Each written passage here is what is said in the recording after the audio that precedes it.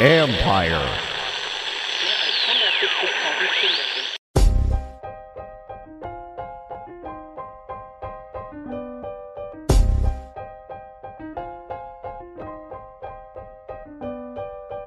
Triple Play Fantasies football show with D. Mindy, Brastadamus, Doc, and Johnny Foosball starts now.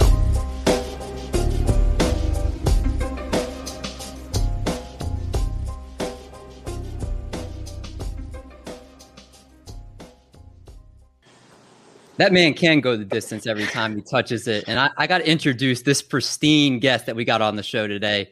We welcome in a man that goes by Kid Bro Sweets, Sheriff Gonna Get You, Southeast Jerome, Dolmite Jenkins, and more. This 9-year beast of a running back is a 2-time Pro Bowler, a 2008 second team All-Pro, 2002 NFL Offensive Rookie of the Year, and one of the 80th greatest Washington players of all time. Not just that, but he rushed for under 10,000 yards, just under 10,000 yards in his career, scored 80 total touchdowns, and handles his Hennessy at a pro level. The only man I know that has a championship belt ready because he knew he was about to score 5 touchdowns against my Kansas City Chiefs, and he did it with a little bit of Hennessy in him.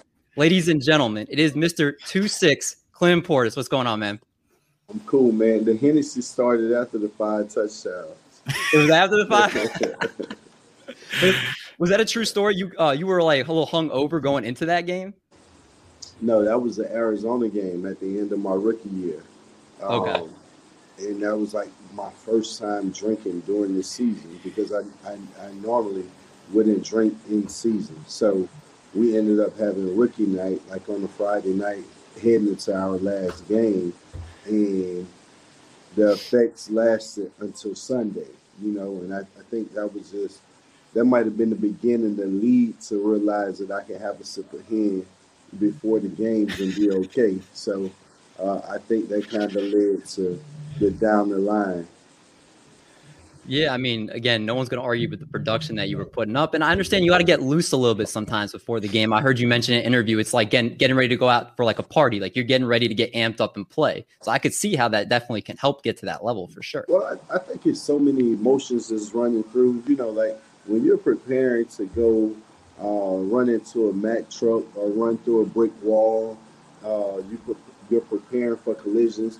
Like what people don't realize is I never would take shots and I never would take pills.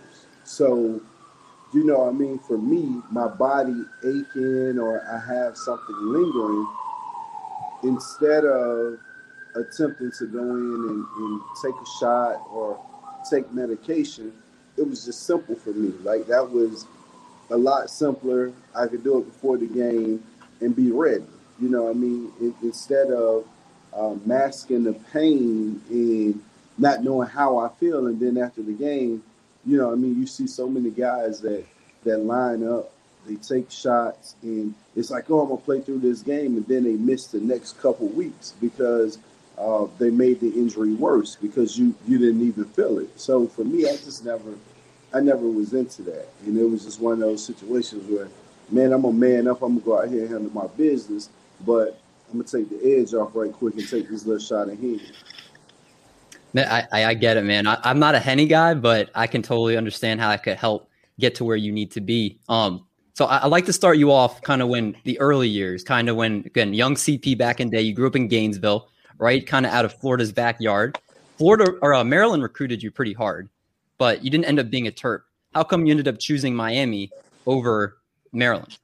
Well, the only reason Maryland was in the picture is my best friend was already at Maryland. He graduated in '98, so my best friend had already went to Maryland, and it was just that we get an opportunity to play again, and we could change this program type mentality. And the coaches were great. The coaches their recruiting tip was everything. My visit was everything. I felt really great, but it was my first visit. And, Steve Francis was there. I think that was the year.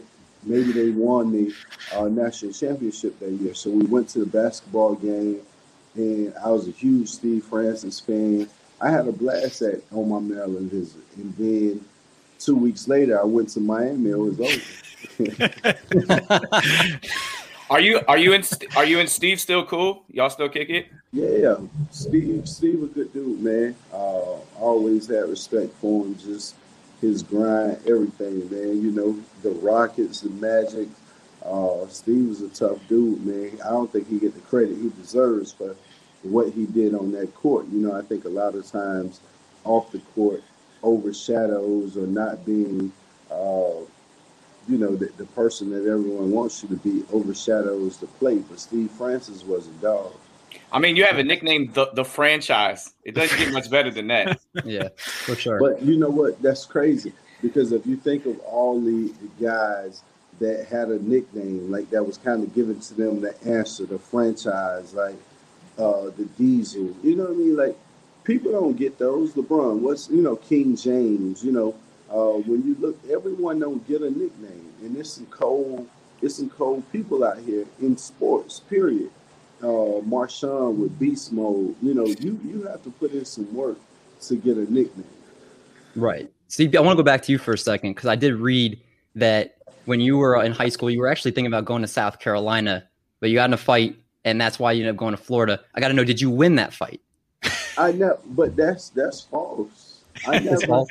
I didn't get in any fights in high school that were public knowledge. So, I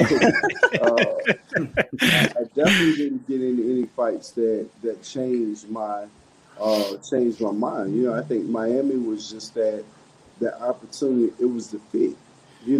Once I got to Miami and met the guys, it was like I was already there. So it wasn't like, oh, I'm starting over. It was, man, my crew was already set upon my visit, linking up with Santana and, just the history that me and Santana have together from that point on. And everything else, I think everyone was so excited about the potential at Miami that before I even left Miami, I knew I was a part of it. So that was kind of one of those, and my mind wasn't made up like, oh, man, I'm going to the U, I'm going here. It was, I'm going to take my visits. I took my visits, and that was the fit. And I knew nothing would change because I put my Maryland visit like up to the ceiling to say, oh, you know what? Maryland set the standards. But once I got to Miami, I forgot about Maryland. Now, did you also get recruited for track as well, too? Because I know that you ran track and broke some records while you were in high school. Well, it was kind of a two-way thing, and I played defense as well. So a lot of the schools, of course, every school tell you can do everything to get you on campus.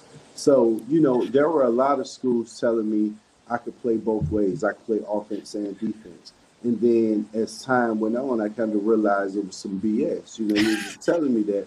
So a lot of those schools I took off the list. Maryland was one of those schools that was open to the idea. Like, we never really had that, but sure, you could try, And Miami was one of those schools. I honestly think Miami wanted to put me at DB. And Najee Davenport got hurt first game of the season. And that's what kept me on the offensive side of the ball. Najee Davenport got hurt in the kickoff classic my freshman year against Ohio State, where he blew out his knee. So once his injury happened, they couldn't move me because it was James Jackson, Jared Payton, and myself. So, and I kind of picked up the system before Payton did. So that put me in a position to go on, and I think Duke Johnson might have broke my record, but up until then, I held the freshman rushing record at Miami. Yeah, I mean, speaking of Miami, the group first of all, you specifically, the second true freshman to start running back since the 1975 season. Again, you set school records at the time, freshman records with 5 100-yard performances, led the team with 838 yards, 8 touchdowns on 143 carries. You also won a national championship, inducted into the Hall of Fame there.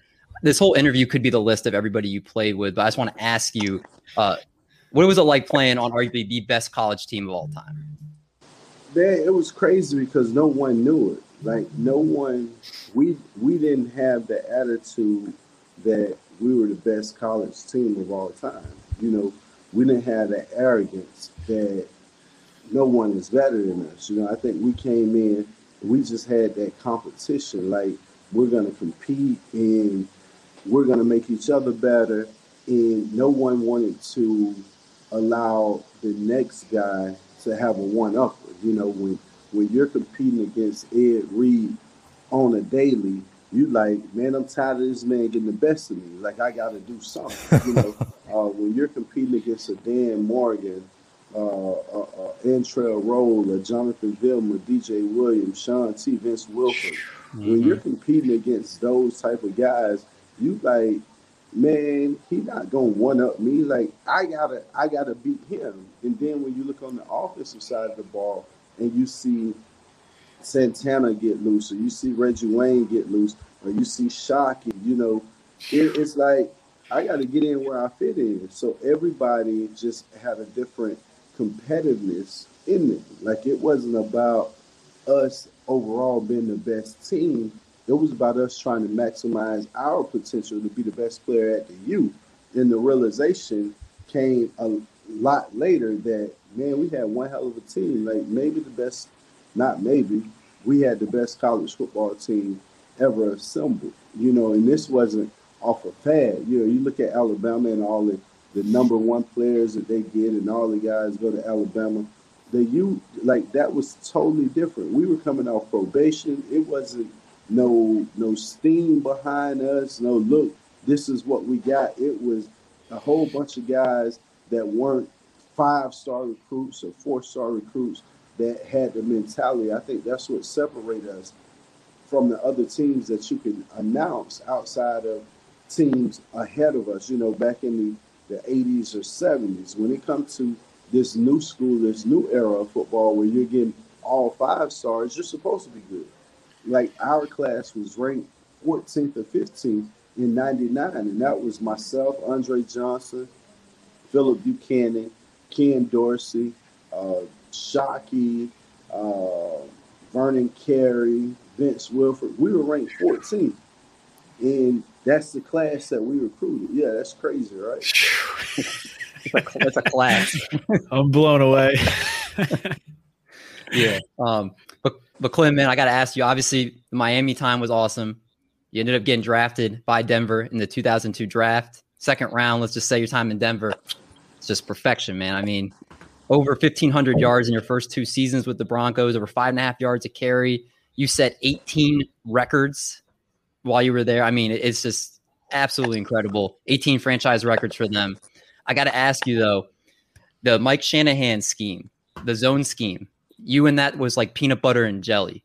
So for all that success that you had when you were in Denver, were you shocked at the trade when it went down for you for Champ Bailey and a second round, or you and a second round pick for Champ Bailey? No, it was Champ Bailey and a second round pick for me. So when it happened so quick. You know, I was representing the Broncos at the Pro Bowl, and like, I did an interview, and all of a sudden in the next 2 weeks, it was, you know, everything happened. So I don't regret it. You know, I think my time in Denver was so angry that I didn't really even appreciate it or realize what I was doing. I was so mad because I was a second round pick, and I was so determined to make everyone give me my roses or my flowers while I could smell them. And I wanted to dominate every team that passed over me. So my time in Denver was like, although it was outstanding, I had a blast. One of the greatest team environments that you could ever be in. I think I had some of the best teammates, and Shannon Sharp and Rod Smith and Ed McCaffrey, TD, Brian Greasy.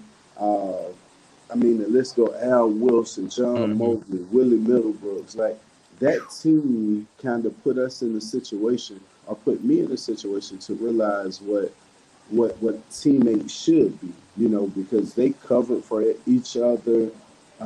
They were on top of it. You know, they pretty much ran the show. You know, Coach Kubiak, Coach Shanahan were the voices and the leadership, but it was kind of left on the team, and the team held each other accountable.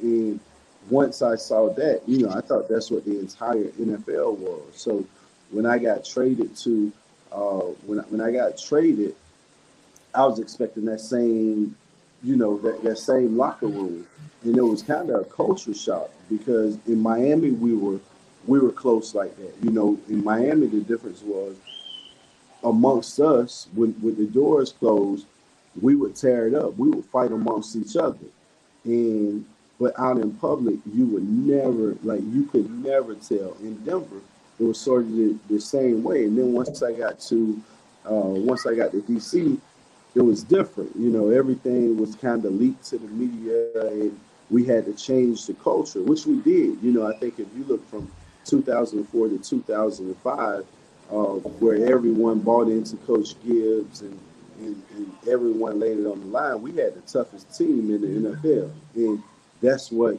Coach Gibbs harped on. We're going to be the toughest team. And I would think we had one of the toughest teams when you think about Marcus Washington and LeVar Arrington, Ryan Clark, Sean T coming in, Antonio Pierce. When you think about the guys that was on that team that eventually left, like AP left, Dockery left, Smoot left, Ryan Clark left. If we keep those guys, you're talking about a different team. Those guys went on to win Super Bowls, and we had them in our locker room, So it was a different time, but I think I would put that 2005 Redskins team up against anybody. When it comes to toughness and guys landing on the line, just unselfish play, and we're trying to make it happen, that was one of my favorite teams. Hey, CP, you mentioned where you got drafted in the second round, and I'm curious, where did you think you were going to get drafted, and what were some of your interviews like during the process? Shit, I told them people I was supposed to be the third pick in the draft. Texas drafted David Carr. The Carolina Panthers drafted Julius Peppers, which was both understood. The Texans needed a quarterback to start their franchise. The Panthers, hometown kid in Julius Peppers, who went on to be a Hall of Famer. So that was a great pick for them. But at number 3, the Detroit Lions drafted Joey Harrison. Yeah. That's right. Number 4, I think, was Wendell Bryant or somebody to the Arizona Cardinals. That was wasted picks. You could have put me in the mix. If we had to redraft, I think you're looking at Ed Reed, Julius Peppers, and myself. Right. You know what I mean? To come out of that class, I think that's how you would slice it up. So I was right. I told him I should be the third pick in the draft, and I should have been. Yeah, for sure. But obviously, it worked out well for you with Denver and then Washington. And Washington obviously believed in you after that trade because they signed you to an 8-year contract with $50.5 million because they believed in you and were all in. Now, there was that adjustment period with Joe Gibbs because I know he was a power run scheme guy. Shanahan obviously liked the zone scheme.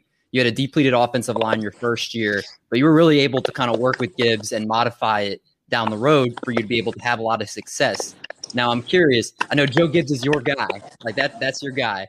What was the differences of working with Joe Gibbs compared to the guy that's a genius known as Jim Zorn? Them names should never be mentioned in the same sentence. But coming from Coach Shanahan and Kubiak, understand that tandem. Gary Kubiak was a hell of a coach. And he was kind of the mastermind with Shanahan. It was the two of them. You can't say Shanahan without saying Kubiak because Shanahan didn't have any success without Kubiak. So Kubiak was a hell of a coach, offensive coordinator, cool, and they made football fun. Football kind of felt like college out in Denver, where you're responsible, your own time.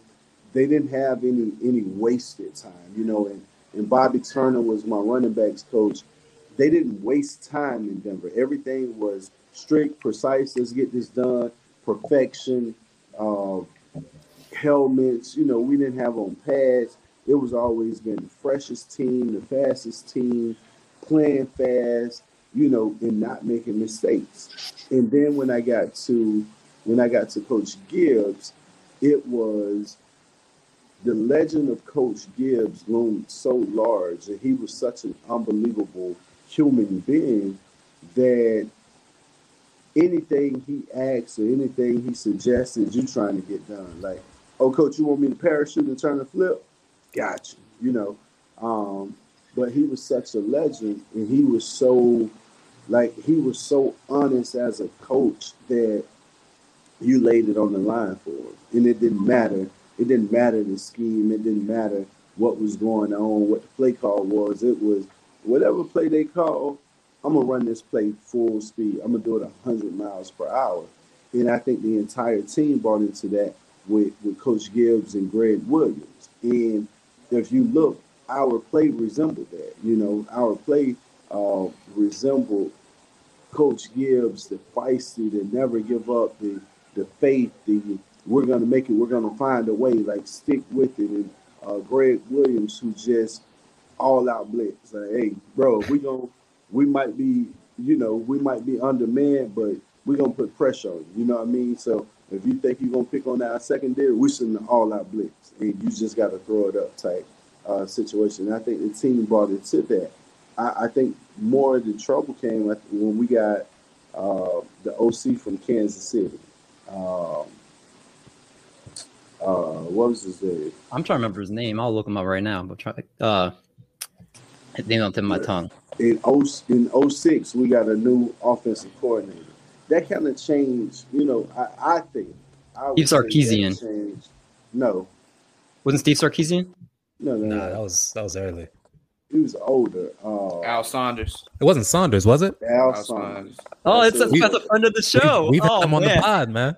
Yeah, it was Al Saunders. I think Al Saunders took a mentality that was already established in DC, and he wanted to open it up, but it changed so much. It changed the mentality that for 2 years we have been buying into being tough, being downhill, being, Mike Tyson of the NFL, to all of a sudden Al Saunders came in and brought the mentality of being Floyd Mayweather. And for a lot of the guys that was there, I won't say it was the idea of fit. Everyone didn't buy into bobbing and weaving when we felt like we could just throw the haymaker at some point. And our haymaker was downhill running. And, Saunders came in and made us run sideline to sideline, which it worked out great for Liddell Betts. I think I ended up getting hurt. It worked out great for Betts.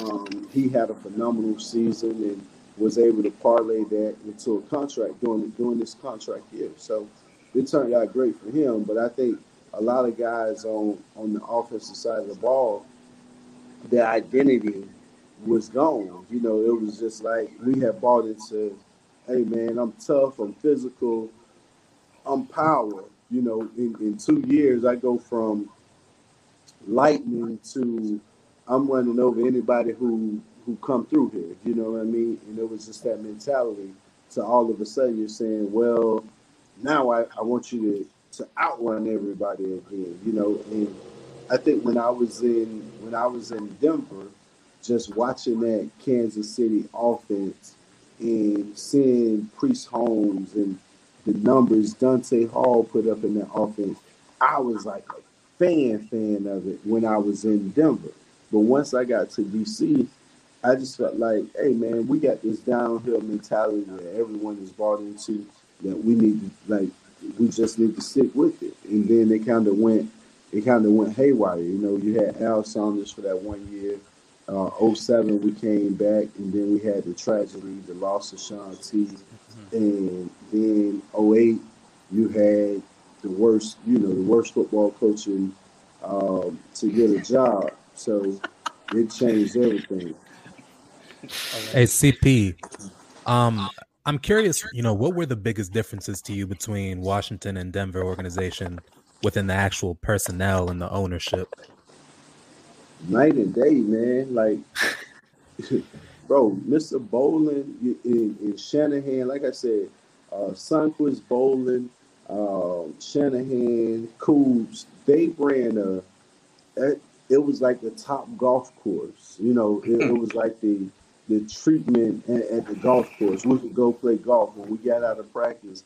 Like you weren't beat up, you weren't tired, you know, and everybody kind of got together as a team. And, you know, you go over to Coach Shanahan's house and hang out. And, you know, like everything was kind of team oriented. And then when I got to DC, it was everything that I didn't know about because I wasn't in that organization. You got to think they were changing over from Spurrier to Coach Gibbs.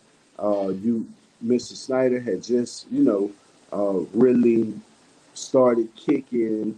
There was a lot going on that the outside world wouldn't know about, you know, if you're not involved in that organization. So it was a culture shock, and then it was a young team. You know, in Denver, they had just won the Super Bowl 2 years prior. So they knew how to win. And then when you got to DC, you was trying to establish that, like, you had to learn how to win.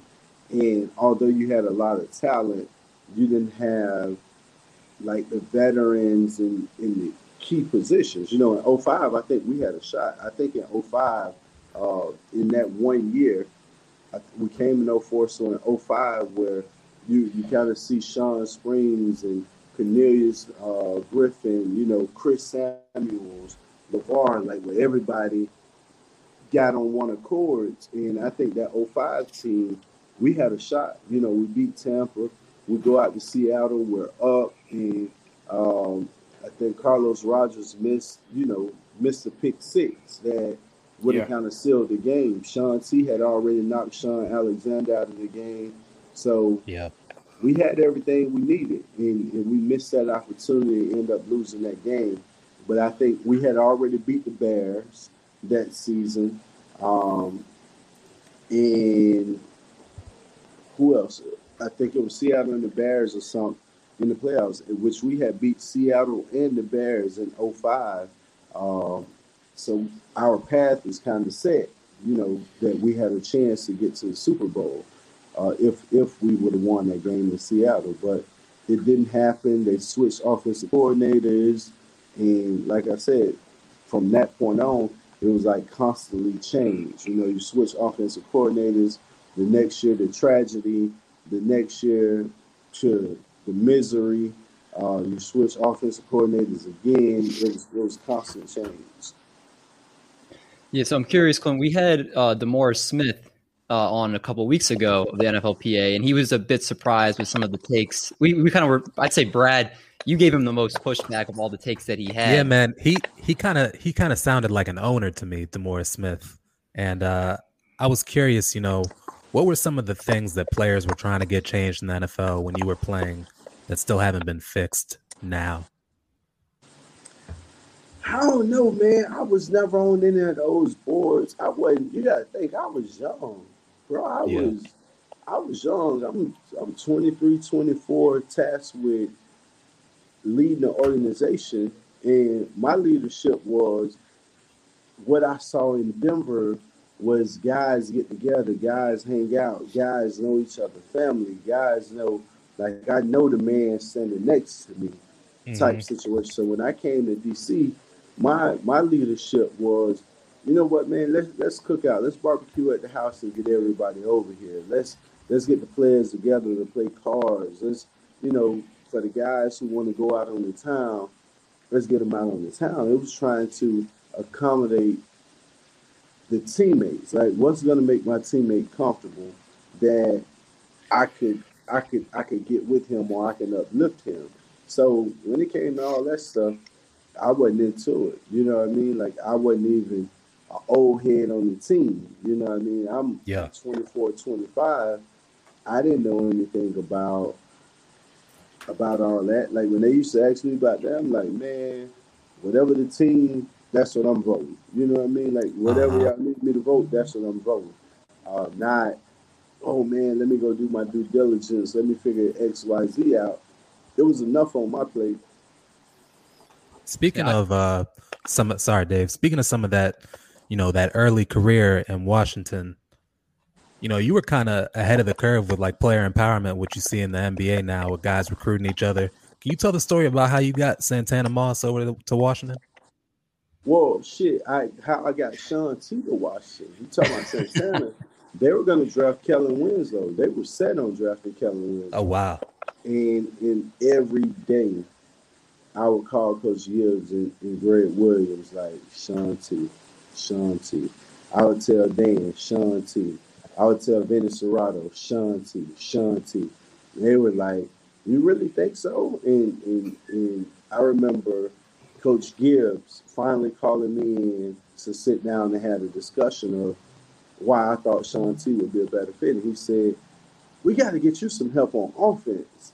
And I said, Coach, if you want to help me on offense, draft Sean T. He'll give us more opportunity. And they all laughed like, you really believe in this guy. You really like this guy. And I'm like, shit, you going to really like this guy. Like, he's a different animal. I'm telling you, he's a totally different animal. And for Sean T to come in and have the success that he had, all of a sudden gave me, he knows talent. You know what I mean? So then Vinny started calling me, hey, what did you think about this guy? What did you think about this guy? And, I go back for our off-season workouts. This was after the season. And I link up with, matter of fact, I'm lying. When we had our checkout, our player checkout after the season over, Lavernius Coles pulls up at my house like, Sam, I'm gone. I'm like, what? I'm like, man, I'm out of here. I'm like, man, what's wrong with you? Like, you just had 100 catches. I think he had 99 catches. Yeah. He was like, man, I'm out of here, fam. Like, man, they want to run the ball. This for you. This ain't for me. I want to go back to New York. I'm like, man, you tripping. Like, don't do it. Well, speaking... Coach Gibbs called me and was like, hey, Quentin, you talked to Lavernius? I'm like, yeah, he just left my house. He was like, he wants to leave. The guy had 99 catches. I said, Coach, man, I don't know what's wrong with Lavernius. Like, he tripping. He was like, so did Rod. I said, Rod? He was like, yeah, Rod Gardner. They both want to leave. I said, I can understand Lavernius, but I called Rod. I was like, dog, don't do it. Like, bro, you need to, no, don't do it. And that was my crew, Rod, Lavernius, myself. And I left out. I go to Miami, and Santana come to pick me up. And this is the beginning of the offseason. So when Santana get to me to pick me up, he, didn't seem like Santana. Santana kind of wear his emotions on his sleeve. You could tell his mood back then, at least.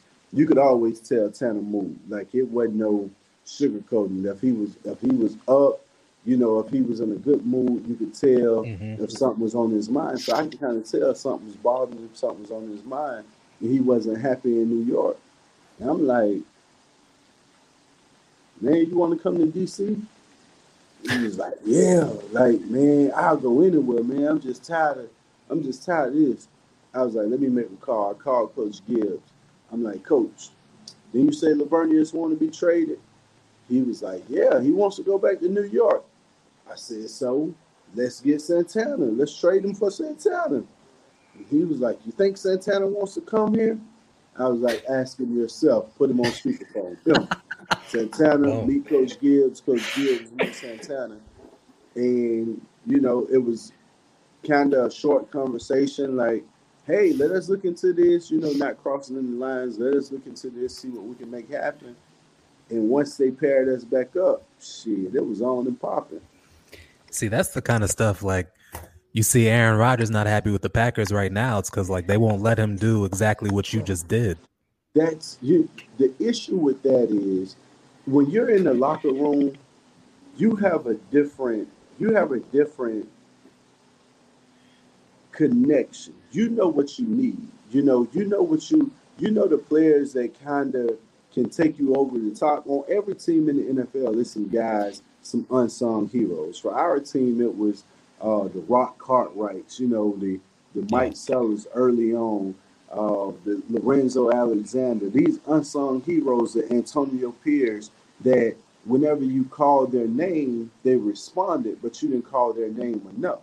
So, I remember Antonio Pierce was about to sign a deal with the Redskins, like 2 years, $5 million. He was a free agent, and they were going to sign him during the season. Like, I think they offered him like 2 years, $5 million, and everyone knew he was going through contract.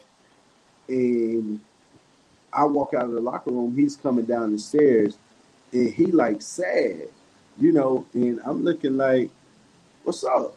You know what I mean? Like, what's good? He like, man, they lowballing me, but I'm about to go and sign this. And I was like, I don't mean to get in your business, but what they offer you. He was like, man, I'm about to go take this $5 million. I was like, hell no, who your agent? He told me who his agent was, and I was like, nah, man, don't do that. And I called Drew Rosenhaus. I put him and Drew in contact. Drew told him, hey, play the season out. You only got X amount of games left. Play the season out. We'll get this done after the season, And them getting it done after the season led to Antonio going to the New York Giants, which was the worst. You know what I mean? Like, we wanted AP to be there. Ryan Clark, same way. Ryan Clark wanted to be in DC. We let Ryan Clark go for Adam Archuleta. Yeah. You know what I mean? Gave him the bag. We let Ryan Clark go for Adam Archuleta. And then the same with, when we got Haynesworth, guys wanted Bart Scott. Guys wanted Bart Scott and Rattler, the D tackle from the Cowboys, was a free agent. So we could have got Bart Scott and Rattler in a 2-for-1. Like, we could have got both of them and probably someone else for what we gave Haynesworth. You know what I mean? So it's situations like that. Brandon Lloyd. I remember we had Brandon Lloyd on our team, and they wanted Randall L. And they were so, Randall L. I'm like, Benny, like, B. Lloyd is who we need. Like, we need a guy who can blow the top off of coverage, who can make plays. Oh, man, Randall L. I said, bro, that's trickeration. Like, we need Brandon Lloyd. Brandon Lloyd, we got both of them. We got B. Lloyd and Randall L. And, well, B. Lloyd was outstanding. Mm-hmm. They just didn't understand his personality. They didn't understand him. They didn't know how to put him in position to win. B. Lloyd was one of those guys he wasn't a practice player. He was a gamer. When you put him in the game, he gonna get shit done. In practice, B. Lloyd would be running the go route. If the ball over his head, he look up, like, shoot the ball. Like, that's a duck, It's a duck. And the coaches didn't understand him.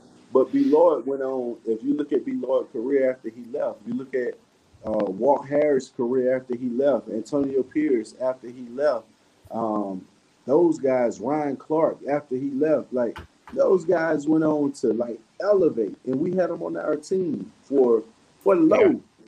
And we let them go. Yeah, I mean, you mentioned, again, obviously, going back to you had an amazing career. Obviously, again, should be a Hall of Fame career. That's another discussion for another day. I think we all believe that. I think one of the things that people don't talk about enough, though, is your impressive TV commercial career with Eastern Automotive Group. We had J.C. Campbell on the show. He wouldn't sing it for us. We had Santana Moss on the show last month. He wouldn't sing it for us. Any chance you remember the jingle and want to remind everybody the song? I would sing it for, but look, this is another one of those situations where I put everybody together. The owner of Eastern Motors, Robert Basson, ended up, I think maybe LeVar was the initial contact, and me, LeVar, and Lavernius did the original commercial with Brendan Haywood. We did the original, Kevin Jones, who was a VTech guy. So we did the original commercial. And after that, I introduced him to everybody. I introduced him to Sean. I introduced him to Santana.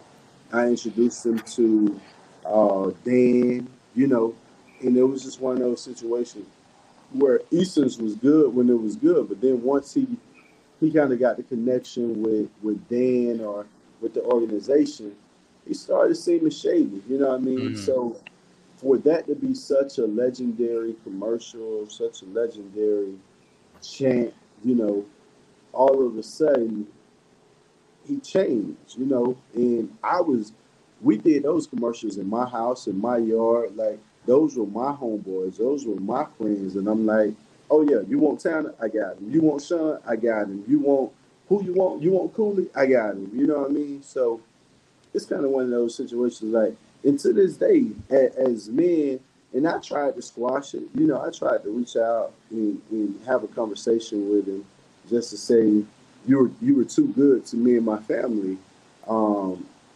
Because when the fam come in town, you know, oh man, I need a Suburban. Okay. I need an Escalade. Okay. You know, whatever it was. My homeboy is coming here. I need a car to drive. Okay. You know, and we had such a good run for it to end salty. You know, I still see the commercial. It's still a memory, but I put that shit together. Yeah, people don't see that. Like, yeah, like obviously people are like, oh, they're recruiting the guys, but you were the guy behind it, which is kind of cool to actually know that. Like, and it's I think it's normal to. Go ahead, Brad. It sounds like you're kind of like the responsible for everything good that happened in Washington. Bro, you know, but look, this is what's crazy.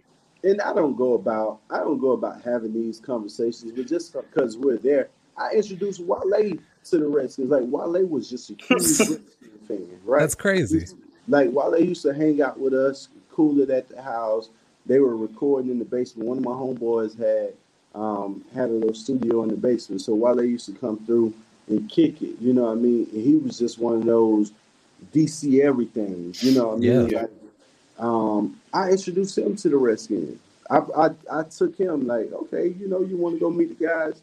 Let's go. You know what I mean? And it parlayed to something bigger, which was great. I introduced him to LRG.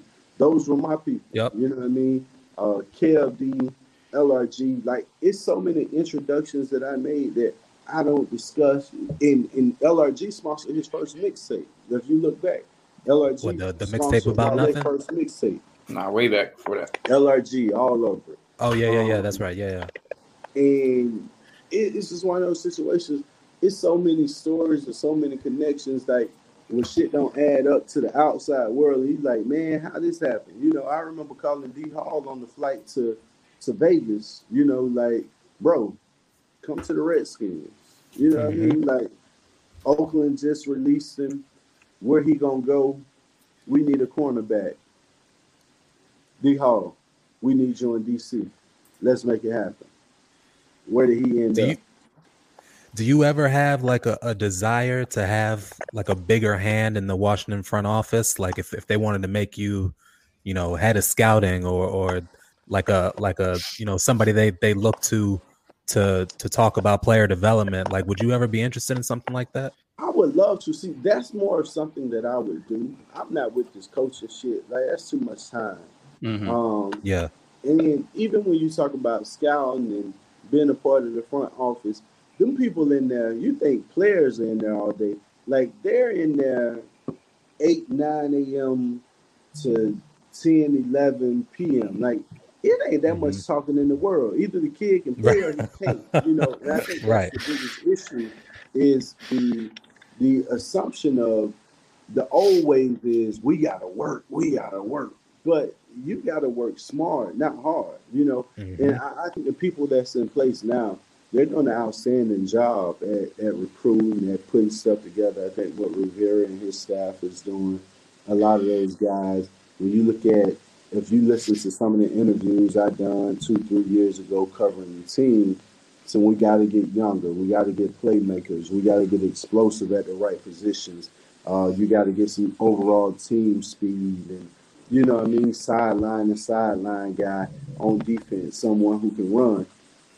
3 years later, they got it. You know, I talked about this 3 years ago. So it would be something I would love to do just because I think I'm a huge fan of football. You know, I'm a huge college football fan. So I watch football like it's second nature to me. You know what I mean? So I get an opportunity to see these guys when everybody was looking like, who is Davis? Who is this kid they drafted from Kentucky? I'm like, man, I watch this dude bust head, sideline to sideline. You know what I mean? Like, if I had to give you a sleeper, the running back from Mississippi State last year, awesome kid. I think he's going to go on to do wonderful things in the NFL. You know, maybe he went undrafted this year. The kid that they got from Buffalo, that they Jared Patterson. I think he's going to be really good. You know, he's small, he is. Man, that dude was a playmaker. And that's what you have to look for. That's what you have to find. You don't get the same opportunity when you're not the guy. You know, in the NFL, you don't get that opportunity to showcase. But wherever he does get an opportunity, I think he's going to be good too. Seems like a no-brainer right here. Get Clint Portis in the booth. I mean, a former player so close. Man. You clearly have an eye for talent. Like when I hear Fred Smoot talk about some of these players, he dives into a player's perspective that's way different from, you know, the media analysts. And so when you speak about these players, like it does speak volumes. And I don't understand why you can't utilize that resource for someone that's giving the franchise so much. I think so many people and this is just around the league, so many people be buddy. You look at the people that call the shots, that put stuff in. It's like buddy. Like, oh, the guy who is running this is my sister, boyfriend, husband. My uncle, girlfriend, grandson. You know, like it is not the typical you would figure. You look at the NBA, right? And I played with James Jones, was a part of that 99 recruiting class at the University Finals. of Miami. And he get in a position in Phoenix with the Suns, who been stinking it up. All of a sudden, they have a great run in the bubble, and everybody is like, oh, that was the bubble. They were isolated. It's young guys focused. He's in the finals. Yep. He's in the finals. Look at Elton Brand in Philly. Story? And different from their normal pick. Why isn't this the biggest story to say, you know what, look at what Elton Brand is doing. Look at what James Jones is doing. These players know, you know, like all of a sudden Jason Kidd just got a job. Chauncey Billups just got a job. Mm-hmm. They know. Why does it have to be someone who's never played, but they studied the game so much? He did all this studying and don't know shit that's going on when it's live, when these bullets flying at you, when these helmets click-clacking. Like, he don't know what to do. What's the voice that's familiar? What's one change that you'd make in Washington right now if you were given the reins as GM?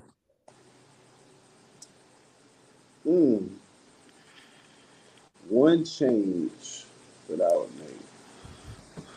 I don't know, man. I think you have to be around the team. You have to listen to the players. That's what I would do. I would hear my leaders out. I would make my players' voices a part of my decision. If Aaron Rodgers was in my locker room and he's saying, hey, get me a receiver or get me this and get me that, that's what I'm going to get. Now, if it fails, if this experiment fails, then I say, well, Aaron, I listened to you. But if I never listen to him and I end up in the situation where he won't out, what can I say? Like, I'm not listening to you. I'm doing what I want to do. You've been telling me I need some receivers. I need somebody to go along with Devontae Adams. I need somebody to go along with Jones. You see what I'm saying? Like, why not listen? And then you're drafting guys that's not even touching the field. You drafted a quarterback behind Aaron Rodgers. It's going to stay behind Aaron Rodgers until Aaron Rodgers decides I'm ready to leave. It's like a marriage, you know, you build up resentment for the organization almost in a sense. Right. So CP, you're not only considered one of the most electric running backs of our time, you also kind of have a goofy side, should we say, right? Most people will probably remember you for your talent coming out of Miami and just dominating the NFL. But others are definitely going to remember you, as you could tell from my attire, for your after-game, post-game interviews. So can you give us a little background about how that kind of started? Having fun, man. I think that same season, that 05 season that we were discussing, it was kind of, I think we had a 5-game or a 6-game losing streak. So I think at the time we were 3-6, maybe. We had just lost to the San Diego Chargers in overtime. LaDainian came out of a Sean T tackle, scored in overtime, and everyone had written us off. It was just like the death of the dead skins, you know. It was one of those situations. And the morale was low. I think the finger pointing was starting to happen. And we just needed some energy. You know, as a team, we needed some energy.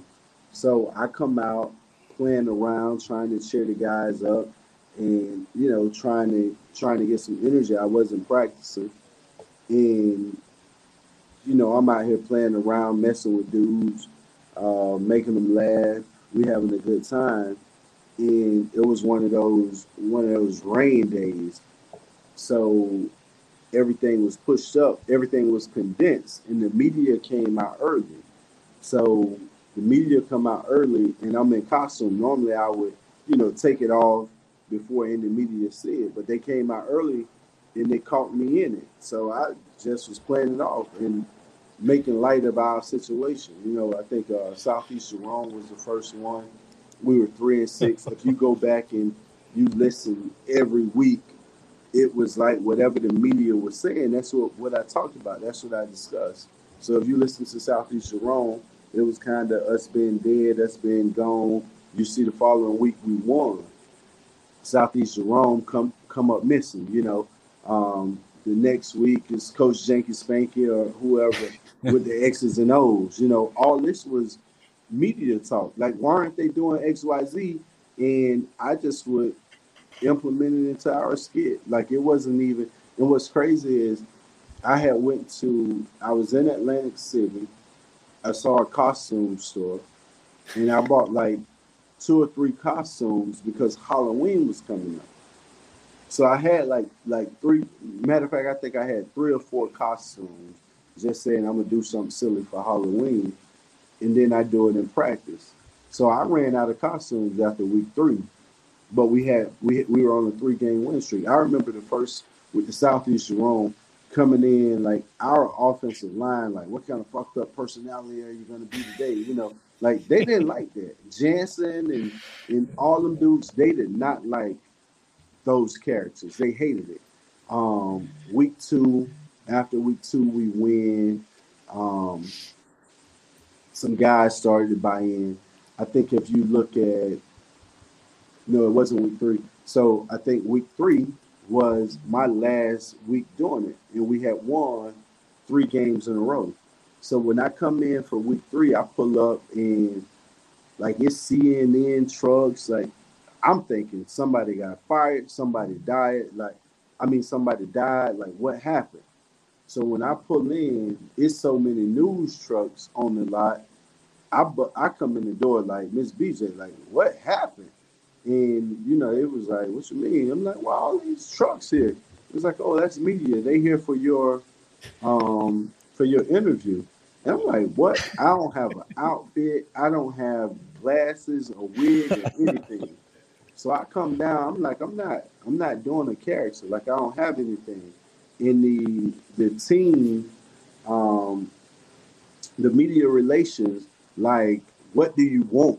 I'm like, bro, I don't have anything. Like, I don't have a pair of glasses. I wasn't prepared to do it. And I come back in from our morning walkthrough, and my locker got so much shit. Like, they went out and bought so much stuff. And if you look, that's the same time I had all of my teammates, Chris Cooley, Liddell Betts, Rock Cartwright. Like, that's when all of us were on the stairs doing it. And that's just because I wasn't going to do it unless everybody chimed in and did it with me. That's when the entire team bought into my characters. All of a sudden, the offensive line, they began bringing glasses and wigs and oh, my kid or my wife said you should do this. And I'm like, these same people, like, what? Jansen just gave me, like, Clinton, where are you going to be today? Like, giving you shit, exactly. Yeah, you know what I mean? Like, you don't even like me. I know you don't like me, but they bought in. And if you look at that run, it was, bro, when I say 2005, we did it together. It was a group effort. But this is the other thing people don't realize. We did that with the Wizards. After every game, the Redskins and Wizards would meet up. I kid you not. We would meet up at K Street. Me and Gilbert Arenas talk about this often. Karan Butler, Deshaun Stevenson. Bro, we would meet. If we played the game on Sunday, we went to K Street after. And when I say we had the city on fire, like no promoter or anyone else would tell you it was a better time than 2005 in DC. I think we beat Dallas. After we beat Dallas, you would have thought it was a Super Bowl one. It was so many, like it was so crazy. That was the Henny game, right? No, the Henny game was Jacksonville. That was the Jacksonville. Okay, was Jacksonville. So Jacksonville is where that started. That was Santana's Henny game. Oh, that's right. He did tell us. That was both of us. That wasn't Santana. Okay. At that time, you know, the Jaguars used to have the best defense in the NFL. They had John Henderson, Marcus Stroud, Mike Pete. You know what I mean? They had a squad, and it was just gonna be one of those tough games. Me and Santana was sitting in the car. I'm like, dog, like we already know we got to go out here and put this work in. You know what I mean? And I'm like, boy, it's gonna be a long one because them two tackles. You can't move Marcus Stroud and John Henderson. You can't move one of them. How you gonna move two? And we went out there and did our thing. You know what I mean? I think we played the Vikings. We played the top defenses. Vikings, Jaguars, Bears, maybe the Jets. Like, if you look at our schedule and you look at those defensive ranks, we played at least 6 of the top 10 defenses in the NFL that year. Yeah, hey, Clinton, I want to be respectful of your time, man. We really appreciate having you on. We're going to get you out of here on this. So we do a little triple play, rapid fire, this or that style. Some of these questions you may never have been asked before in your life. So are you game? Game. All right. So number 1, Joe Gibbs or Jim Zorn? Stop it. All right, I'll go next one. Favorite cereal? Frosted Flakes. Oh yeah. All right, I can dig it. Better safety, Sean Taylor or Ed Reed? 1A, 1B. Good answer. Would you rather fight Mike Tyson once or talk like him the rest of your life? Talk like him the rest of my life. Good call. Ain't going in the rain against him. All right. Would you rather be able to reverse one decision every day or stop time for 10 seconds every day? Reverse a decision. All right. I dig it. Would you rather let a family member access your browsing history or your boss access your browsing history? It don't matter. I don't search for anything. Both of them can do it. That's a good answer. That's a good answer right there. All right. Would you rather, do you pull your toilet paper from the top or the bottom? Bottom. You're bottom guy? And actually, no, I am too. I don't usually do the top too much. All right. Would you rather fight 100 duck-sized horses or 1 horse-sized duck? Probably that 1 duck-sized horse. You think you could take him? No, I can outrun it. 4.26 speed. I like it. Last one. You're against the 4 of us in your prime. You're running downhill. All 4 of us are coming at you. Do we bring you down? No. Because I pick the one that's out of position and run through him. That's gonna be Dave. You know how hard it is for 4 people to coordinate, like running at the same. You know what I mean? Like that's hard to do. Gang Somebody tackle, be but out of position. Yep. I got one. I want to sprinkle in there. because it's right around the corner. September 1st. I know you're Virgo born. You're 39. So what you got lined up for 40? What costume are you going to bring out for number 40? Hey, you know what I really want to do for my 40th birthday? Get a yacht. Like, I want to have a freedom party. I want everybody to just be free. Come in your natural state. Have a yacht party, like in like off the coast of Spain or Europe somewhere. Like that's really what I want to do, man. Like just go be free. Like the hell with it. Bring the whole crew together. Get Steve Francis out there. Get Gilbert. Hey, who I need to get is everybody that was on that Vikings boat. Man. Oh man, that's great. All right, Clay, man, we really appreciate you coming on the show, man. It was an absolute treat to be able to talk with you today. All right, man, y'all be easy. Have a good time. Hey,